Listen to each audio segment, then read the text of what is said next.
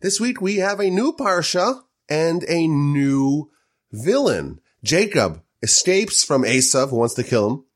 And over the course of our parsha, he has to navigate the very tricky relationship with his uncle and his father-in-law, Laban. And Laban is a very interesting character. In effect, he is the antecedent of our nation. He's like the father-in-law of the Jewish people. Of course, he is the father of both Rachel and Leah. And in fact, the Midrash tells us that he's also the father, via a concubine, of Bilhah and Zilpah. So the four wives of Jacob all are the daughters of Laban. But he's portrayed as somewhat of a villain. And he is, at least according to one opinion of the Talmud, the grandfather of Balaam, of course, one of the worst enemies of the Jewish people. And what I want to do today is I want to examine what I think is perhaps, at least at first blush, an inconsistency in the Torah's portrayal of Laban. So of course, Laban, he appears twice in extended narratives in the book of Genesis. Of course, in chapter 24, 2 weeks ago, we read Parshas Chayei Sarah. Isaac needs a spouse, and Abraham hires his right-hand man, Eliezer, go travel to my family and go find a spouse for Isaac. And we know the story. Eliezer comes and he arrives at the well and he meets Rebekah. Eventually he gets introduced to Rebekah's family, which consists of Laban, Rebekah's brother, and Besuel, which is Rebekah's father. And he has to negotiate to get them to agree to send Rebekah back home with him. And of course, the whole parsha this week is dedicated to Laban. And if we look at his whole story, we look at his persona, we do see that he has several glaring flaws. So for example, the Torah always highlights the fact that he has a rapacious desire for money. When he sees Rebekah and she's wearing the jewelry given to Eliezer, he runs to go see if there's any jewelry for him. And when he meets Jacob in our parsha, the verse says that he hugs him and he kisses him. And Rashi tells us that actually what Laban is doing here is he's expecting Jacob, like Eliezer, to come with all kinds of money and all kinds of gems. But of course, Jacob arrives empty-handed. And the Midrash tells us that in fact, Jacob was laden with all kinds of gifts, but he was robbed. He was mugged along the way. So Laban sees Jacob coming and he's like, where's the money? Where's the gold? Where's the silver? Where's the jewels and diamonds? And he starts hugging him. And as he's hugging him, he's checking, and then he kisses him. Maybe he's hiding in his mouth. Laban is clearly portrayed, at least one of his flaws, is that he has an insatiable desire for money. And of course, he is also deceptive. He perpetrates this really dishonest switcheroo. He makes a deal with Jacob. I'm going to give you Rachel, my younger daughter. And after 7 years of work, Jacob has fulfilled his part of the deal. And Laban reneges and he supplants Leah instead of Rachel, despite all of Jacob's safety measures. And then when Jacob is hired to work for Laban, Laban consistently changes the terms. We're told that he changes the terms 100 times. A deal with Laban, it's not a deal. He retrades quite dishonestly. He is not exactly the model boss. Over the course of these 6 years, Laban changes the terms of Jacob's employment 100 times, which is an average of once every 3 weeks. But nonetheless, Jacob becomes tremendously wealthy. So we see that Laban does have some quite discernible flaws, and I think he's also quite shameless. When Jacob awakes the next day and he discovers about the switcheroo, he runs to Laban, he demands an explanation, and Laban responds that, well, our custom is that we give first the older daughter, then the younger daughter.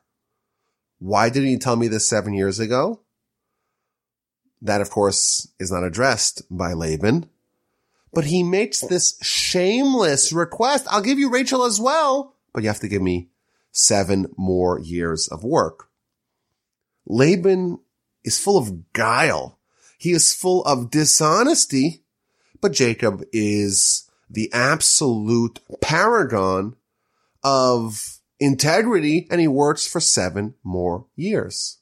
And over the course of the 20 years living together, after Jacob essentially becomes wealthy and Laban feels that he lost out, Laban becomes resentful and angry and envious. And Jacob is concerned that Laban's going to seize his family, now comprised of 4 wives and 12 children. So Jacob has to flee overnight to run away from Laban. And Laban pursues, and there is a standoff, and thanks to miraculous divine intervention, Laban's worst impulses are quelled, and they strike a deal, they set up a DMZ, and each go their merry way. If we study the story of Laban, he clearly is a man with all kinds of serious character flaws. But if we examine his story carefully, we'll notice that he does have several redeeming qualities. For one, he seems to have sensitivity to matters of faith and to matters of hospitality. When Eliezer comes to go and bring Rebekah back to Yitzchak, to Isaac, the verse tells us, this is chapter 24, verse 31, Laban says, "Come, the blessed one of God. Why are you standing inside? I have cleared out the home for you, and I have made room for your camels."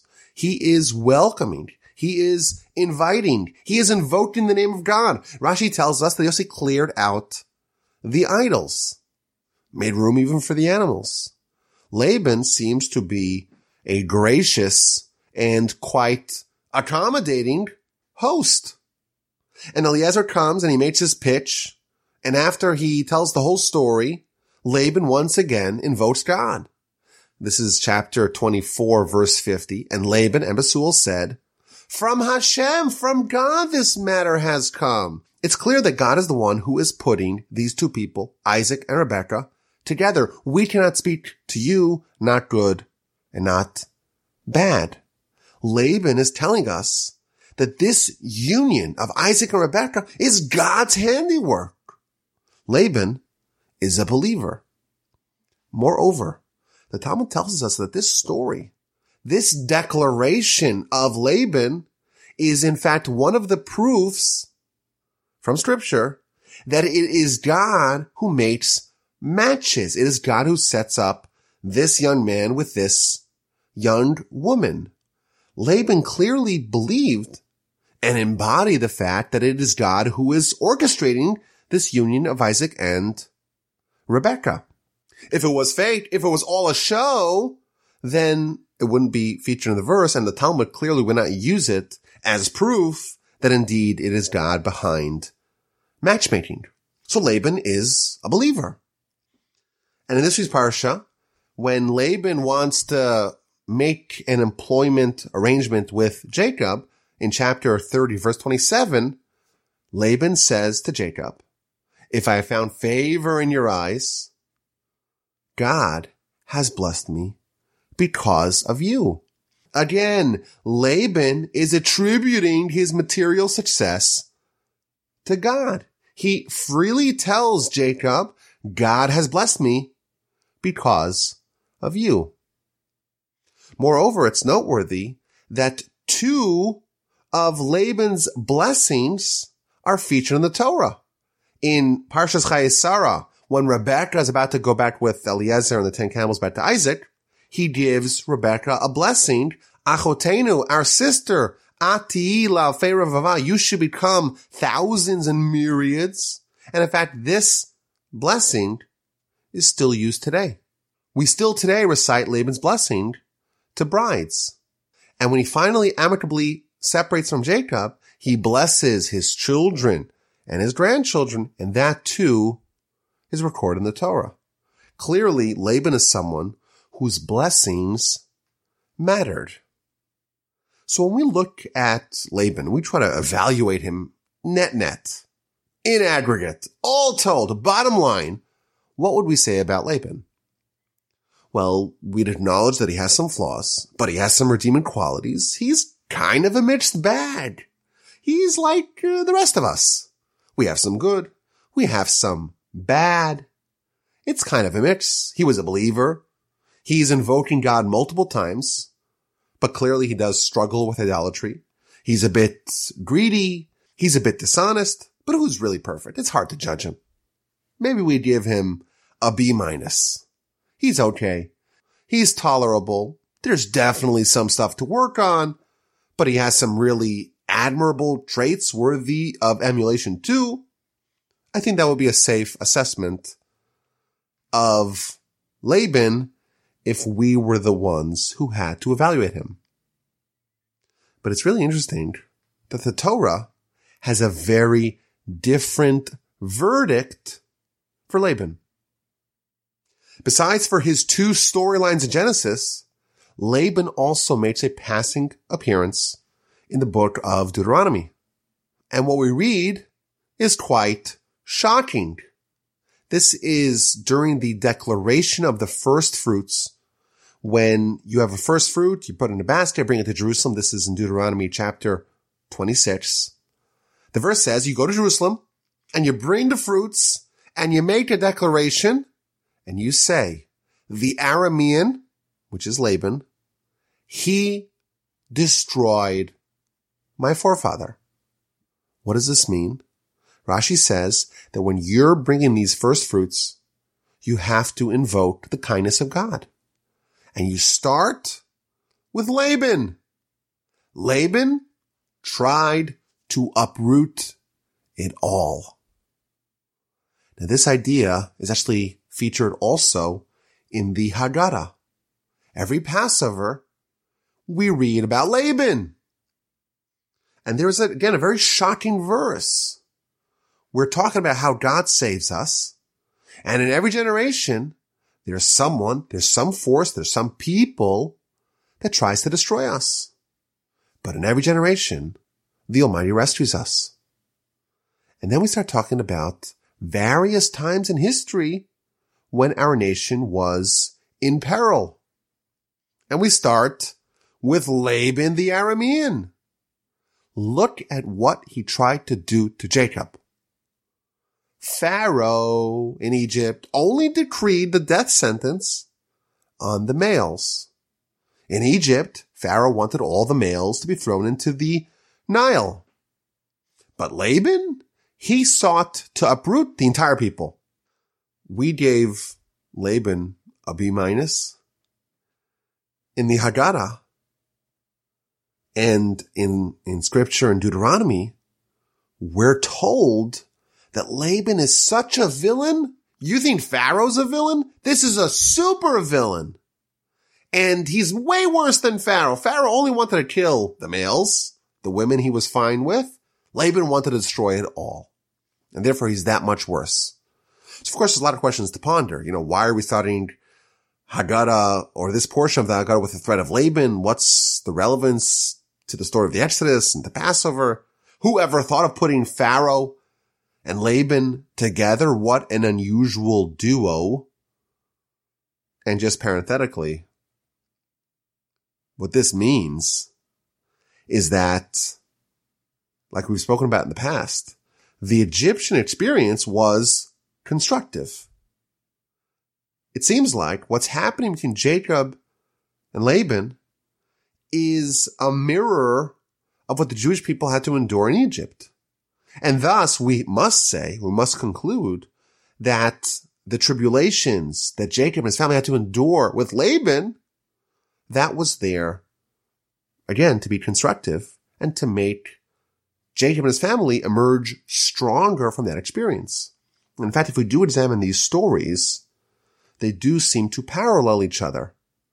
So, for example, at the end of our parsha, Jacob absconds from Laban. And the verse tells us in chapter 31, verse 22, it's the third day. Laban's informed that Jacob has fled. He mobilizes his brothers and they chase him down. And Laban finally catches up to Jacob on the seventh day.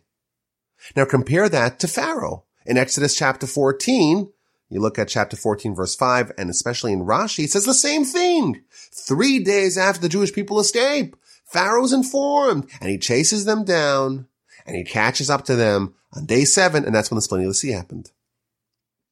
What an interesting parallel. We're told in the sources that Laban and Pharaoh have some overlap. They're similar kinds of villains. It's just that Laban's way worse. And here we see parts of the story of Laban and Pharaoh seem to be identical. It's almost as if we could say that Jacob's escape from Laban is almost like a dry run of the Exodus. Ain't that interesting? And it makes you wonder, is there perhaps a dry run of the splitting of the sea? Of the war with Amalek? Of the Sinai revelation? Is it possible that Jacob is, him and his family, setting the tone, laying out the pattern for what's going to happen to the nation at large? What an interesting question to ponder. But back to Laban. We gave him a B-. And the Torah views him as a worse villain than Pharaoh, a genocidal maniac who murdered babies by throwing them into the river and by cementing them into buildings. What about Laban's interaction justifies him being classified as a worse threat to the Jewish people, someone who's trying to uproot the entire nation? How do we say that Laban's worse than Pharaoh? Yes, he committed some crimes. He swapped the daughters, and he changed the terms 100 times, and he tried to chase down Jacob, who was fleeing from him. It is bad. We're not trying to justify it. But is it worse than Pharaoh? He's a deceptive guy. He's tricky. There's some chicanery. Pharaoh did genocide. I don't believe there's a threat of violence in Laban's behavior. Yet we're told that the threat to our nation that was posed by Laban was worse than the threat posed by Pharaoh. Laban wanted to uproot everything. And the question I want to examine is, what is so dangerous and destructive about Laban that warrants such a verdict? And I think there's probably several answers to this question. We could say quite simply, hey, what were his plans? He was going to overtake Jacob, and had God not stopped him, he would have hijacked the children and sent Jacob empty-handed and penniless after 20 plus years of back-breaking labor and family building. He would have kidnapped the wives and the children, and the Jewish nation would have been destroyed and prevented from getting off its feet. I think that's a simple answer. I want to suggest a new approach, maybe with a few interlocking parts. So the first idea is an idea, I think it's really obvious, but it's important to reinforce, and that is that a spiritual threat is much more harmful and much more lasting than a physical threat, than a threat to our body. I remember many years ago hearing a lecture, a discourse, and the speaker made the provocative statement that Stalin was worse than Hitler. So of course they were both tyrants and both absolute terrible people, and everyone knows that. But to say that Stalin is worse than Hitler, that's a pretty strong statement. And he explained. The Nazis, of course, wanted to murder as many Jews as possible. And when a Jew, God forbid, is murdered, it's a terrible tragedy. But we believe that although his body is extinguished, the soul lives on. But the communists, they ridiculed religion as opiate of the masses. They tried to destroy the soul, and that would harbor eternal consequences. So I think one perspective we have to have with this comparison between Laban and Pharaoh is to say that Pharaoh wanted to attack us physically. Of course, that's dreadful. But Laban wanted to attack us spiritually. I think that's definitely a component of the answer. But in addition, I think that the state of the Jewish people now as a small family, this is when the nation is getting started. This is the formative years of the Jewish people. We're at the nascent stages, laying down the foundations, the pillars of this nation. The 12 sons of Jacob are going to be the 12 tribes of Israel. Now it's a family, burgeoning into a tribe and eventually a nation. The formative years of any enterprise are the most crucial. The beginning of the initiative, that's the most important part. This is the time when the entire initiative is vulnerable. Any disruption can permanently destroy it. Once there's momentum, you have some energy already, then maybe you have some more wherewithal to withstand more adversity and bounce back quickly. If you take a rocket and try to send it into space and you're a little bit off at the beginning, once you shoot that into space, you could be, hundreds, thousands, millions of miles away, off target, because you were a millimeter off at the beginning. Laban is coming to attack the Jewish people at a different time in their development. And he wants to snuff out the spark of the Jewish people before it picks up steam. And I think that too is part of the answer. But here's the insight. The Talmud tells us that Scripture proves that it is God who puts a husband and wife together. And what's the proof from the Torah? The proof from the Torah is from Laban. Laban declares that it's God who's putting Isaac and Rebekah together. Laban is the poster child. He is the author of this quote that God determines who is supposed to marry who. Laban taught us this idea. He's the father of this idea. Yet in his own character, in his own behavior, he repudiates his own teaching. What does he do? He tries to tamper with God's plan. God's plan is that Jacob marries Rachel. And what does Laban do? In opposition to the very teaching that Laban himself authored, he swaps out the daughters. It's kind of mind-boggling. Out of all the personalities in the entire Torah, the Talmud, and this is in the book of Moed Katan, page 18b, it's brought down also in the Midrash, the Talmud tells us that Laban is the one that teaches us this idea. And specifically the guy who tells us that it's God who puts people together, he's the one who hypocritically is trying to intervene and interfere with a divine plan. How does Laban do that? How does he justify his hypocrisy? So here's where I want to speculate. Maybe we could say that Laban was very clever. And he said like this: God's in charge.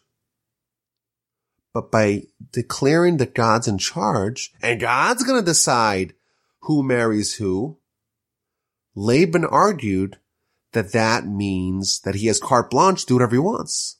There's no free will. Free will's been obviated. God's in charge after all. So who's Jacob going to marry? Whoever he marries, it turns out that that is the will of God. And therefore, what does he do? He takes Leah, and as a big believer that God's in charge, he says, I'm going to give Leah.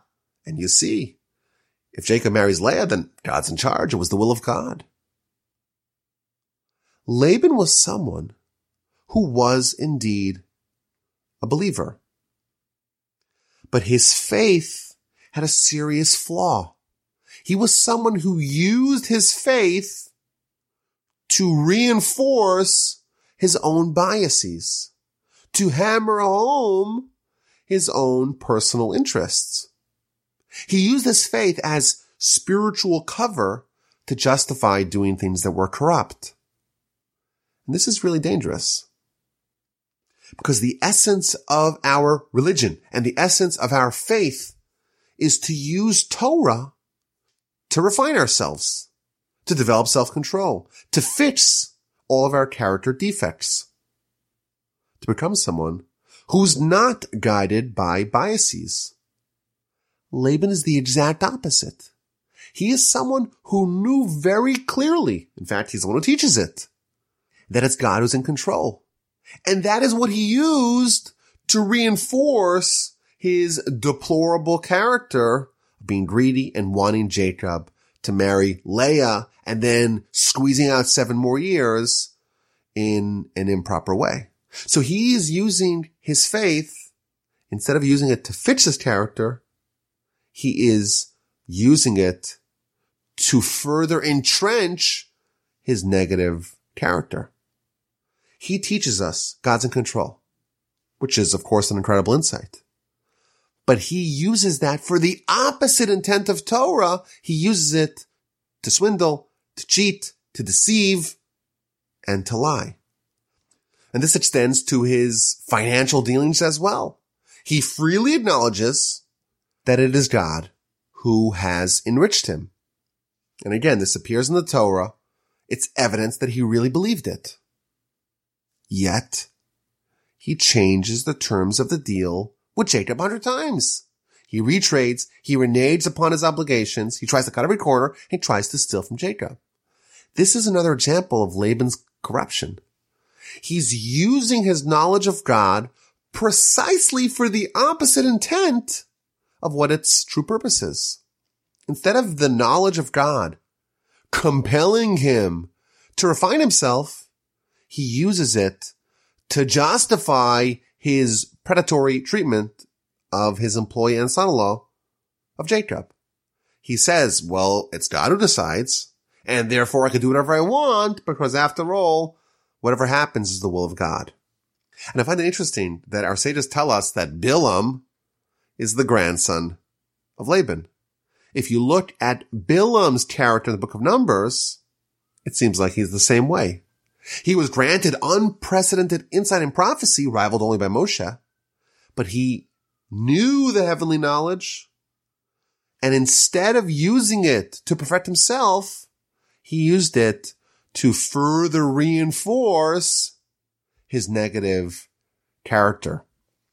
Our sages tell us in the book of Yoma, page 72b, that Torah can act as an elixir of life or as a potion of death. It could be Sam Chaim, a potion of life, or Sam Misa, a potion of death. And those two are literally opposites. How can one thing, the same thing, be an elixir of life or a potion of death? The answer is that Torah can be misdirected, can be misappropriated. Torah is about us saying we want the Almighty's guidance to improve ourselves. And the second we start off and say, no, I want to use the Torah for my will, to achieve my preconceived, pre-desired result. I want to shoehorn the Torah to conform with my will. I want to adapt the Torah to what I want to reinforce my negative character, my biases, instead of us trying to fit in to God's prescription. That's the corruption of Torah. And used in that circumstance, Torah indeed is a potion of death. Laban was very dangerous. Everything he did wrong, he could provide you justification, chapter and verse, for his corrupt behavior. He knew it. The Torah tells us clearly that he was someone who really had developed his understanding of faith. But he twisted and contorted it to conform with his biases and his base desires, and such a force threatens to uproot everything. Pharaoh, terrible guy, but he was a total heathen, a total idolater, a demigod, a genocidal maniac, a dreadful person. But Laban is even more dangerous.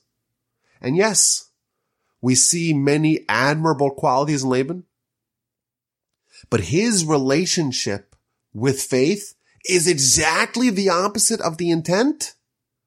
And the Torah, the knowledge for him, was a potion of death.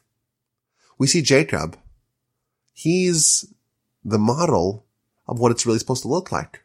Jacob makes all his contingency plans. He prepares for every possible eventuality. And nevertheless, things backfire and Leah is supplanted for Rachel. How does he respond? He responds calmly. He recognizes that this is the will of God. He acknowledges that this is obviously what the Almighty wanted, and he adapts accordingly. Jacob's faith is determining his behavior and not vice versa. And you contrast that with Laban. Laban is changing the deal 100 times. He's doing that because he is unwilling to accept the message of God. The idea that God's sending him a message that he needs to change his behavior, that never occurs to Laban. And this is a very valuable lesson to us. The Torah, of course, is bursting with insights, with wisdom, but it's a double-edged sword. It could change our lives. It can improve our lives. It could get us to live for a higher purpose, to live a meaningful life. It could get us to improve ourselves, to refine our character, to develop self-control. It's the best formula for character improvement. It's the elixir of life. But there is a scenario where Torah not only doesn't help us, it's deadly. It's harmful. It's a potion of death.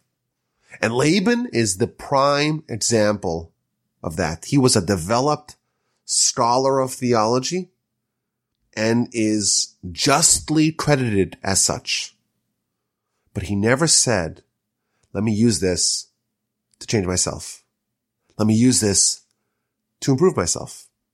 Rather, he co-opted Torah for his own nefarious uses. He used his knowledge for evil. And that influence is very dangerous because such a person is influential. After all, the person's a scholar. But following them results in imbibing the potion of death. And had Laban influenced Jacob, had Jacob allowed himself to be corrupted by Laban, indeed the Jewish nation, the nation that stands for absorbing God's message in Torah, the nation would not have gotten started. We would have been uprooted. And we thank God every year on Pesach. Not only did he save us from terrible people like Pharaoh, but even people who have subtle danger that doesn't seem to be immediately clear, people like Laban, who are much more dangerous, the Almighty saves us from him as well. Okay, let's get to this week's A and Q. What's the A and Q for this week? So the parsha ended off last week with Esav being hell-bent on murdering Jacob, and Jacob flees to Haran. And in next week's parsha, when Jacob returns, now he has 12 sons and 4 wives. Now he has 12 children, 11 sons and 1 daughter, and he has 4 wives. And he has Joseph, who is Esav's kryptonite, and he has an encounter with Esav, and he has to navigate the very tricky meeting. He prays, he prepares for war, he makes contingency plans. But here's the question. Why doesn't Esav pursue Jacob when he's vulnerable? Why doesn't he go after him to Haran? So you may suggest, well, he didn't know where he was, but he did know. He did know that Isaac told Jacob, I don't want you to marry a Canaanite. Go marry one of your cousins, one of the daughters of Laban.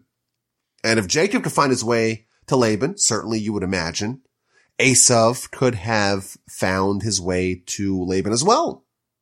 But it seems like there's also a pattern. Just as Esav didn't pursue Jacob in Haran, similarly the nation of Esav's grandchild Amalek, the nation that maintains this fiery passion to try to kill the Jewish people, they don't attack the Jewish people in Egypt. They wait for them to be on the doorstep of Israel, and that's when they attack. Like Esav, they don't attack when we're in Egypt, when you would imagine we're like sitting ducks. They only wait, both Esav and Amalek, to attack us when we're about to enter the land of Israel. And my brother-in-law, Shmuley Botnick, he added, Haman, the heir of Esav and Amalek, he only attacked the Jewish people in Persia at the twilight period of the Persian/Mede exile, when the Jewish people are about to re-enter the land. And also in modern times, the Nazis, who, from everything we know about Amalek, clearly qualify, they attack the Jewish people when we are about to enter the land. And the question is why? This particular force, that's the antithetical force of the Jewish people, it seems like there's a pattern. They only attack us when we're about to enter the land, or we are on the doorstep of entering the land. And the question is, why? If you have an answer, email me, rabbi@gmail.com. Now, last week, we had a question as to why Jacob had to get the blessings in a deceptive manner, in this circuitous manner. And again, like we do every week, I got loads and loads of responses. And by the way, if you give me a response and you don't get a response back, what I try to do is I batch them together, all the emails. And before I record the next week's podcast, I make sure I answer all the people that answered the previous week's A and Q. So if it's been 4, 5, 6 days since you sent the email, I'm just waiting to do it all together at once because it's just more efficient for me. So the question is why? And I got a bunch of answers. Again, the audience that we have at the Parsha Podcast is just the best one that there is. So the answers were interesting and provocative and insightful and just wonderful in every way. But some of the themes that appeared in multiple responses is the idea of Jacob being forced, being trained, if you will, to utilize the good, so to speak, of Esav for its intended purpose. And the idea being that, of course, we know that we have a Yetzer Tov, a good inclination, that's trying to motivate us to do mitzvos and to connect to God. And of course, we have an evil inclination, and that's trying to push us away from God. And when we say the Shema, and we recite the first verse of the first paragraph of the Shema, we say that we have to love God with all our hearts. B'chol levavcho, with all our hearts, multiple hearts. And the question is, you only have one heart, so what's it talking about? And the answer, says Rashi, based upon the Talmud, the book of Brachos, that we have to love God with both our good inclination and our bad inclination. And Jacob is someone who really perfected worshiping God, loving God with his good inclination. But there's one aspect of his life that really has yet to be consecrated for the worship of God, and that is the evil inclination. And thus, Jacob needs to be trained and to be guided and to be coaxed to do something which is against his nature, that he really resisted. He didn't want to do it. And that is to say, act like Esav, deploy your evil inclination for its intended purpose. And thus he does it based upon the instruction of his mother for the good reason, that the vital reason that it needed to be done. I think there's an aspect of this that he literally dresses up like Esav. He puts on Esav's clothing. It's almost as if Jacob had a role to fill and Esav had a role to fill, but Esav was derelict in his duty, and Jacob has to fulfill not only his role, but Esav's role too. And in this week's parsha, Rashi tells us that Jacob and Esav were twins. According to one opinion, Rachel and Leah were also twins. And the older one of these cousins, Esav, was supposed to marry Leah. And the younger one, Jacob, was supposed to marry Rachel. And thus, there is an idea that Leah was destined for Esav. But Jacob ended up with her. And that's the idea. That Esav had a role to play. And like we spoke about last week, he failed. And who picked up the slack? Who fulfilled the role of Esav for him? That's Jacob. And that's why he ends up with the intended, so to speak, Leah, the intended of Esav. And like we mentioned last week, there was a second Esav who came from Jacob. And the way things worked out is that Jacob ended up fulfilling both of them. It's a very tantalizing question. What's going to be in the end of days in the Messianic era? Is there going to be a reclamation project for Esav? That is a very interesting question that maybe we'll talk about sometime in the future. I thank you all for listening. I hope everyone has an amazing Thanksgiving and a fantastic and fabulous Shabbos, and a hearty Mazel Tov again to Michael Rosen. And thank you so much for your sponsorship. If you want to sponsor an upcoming episode of the Parsha Podcast, or if you want to reach out with any questions or any comments, my email address is rabbiwalby@gmail.com.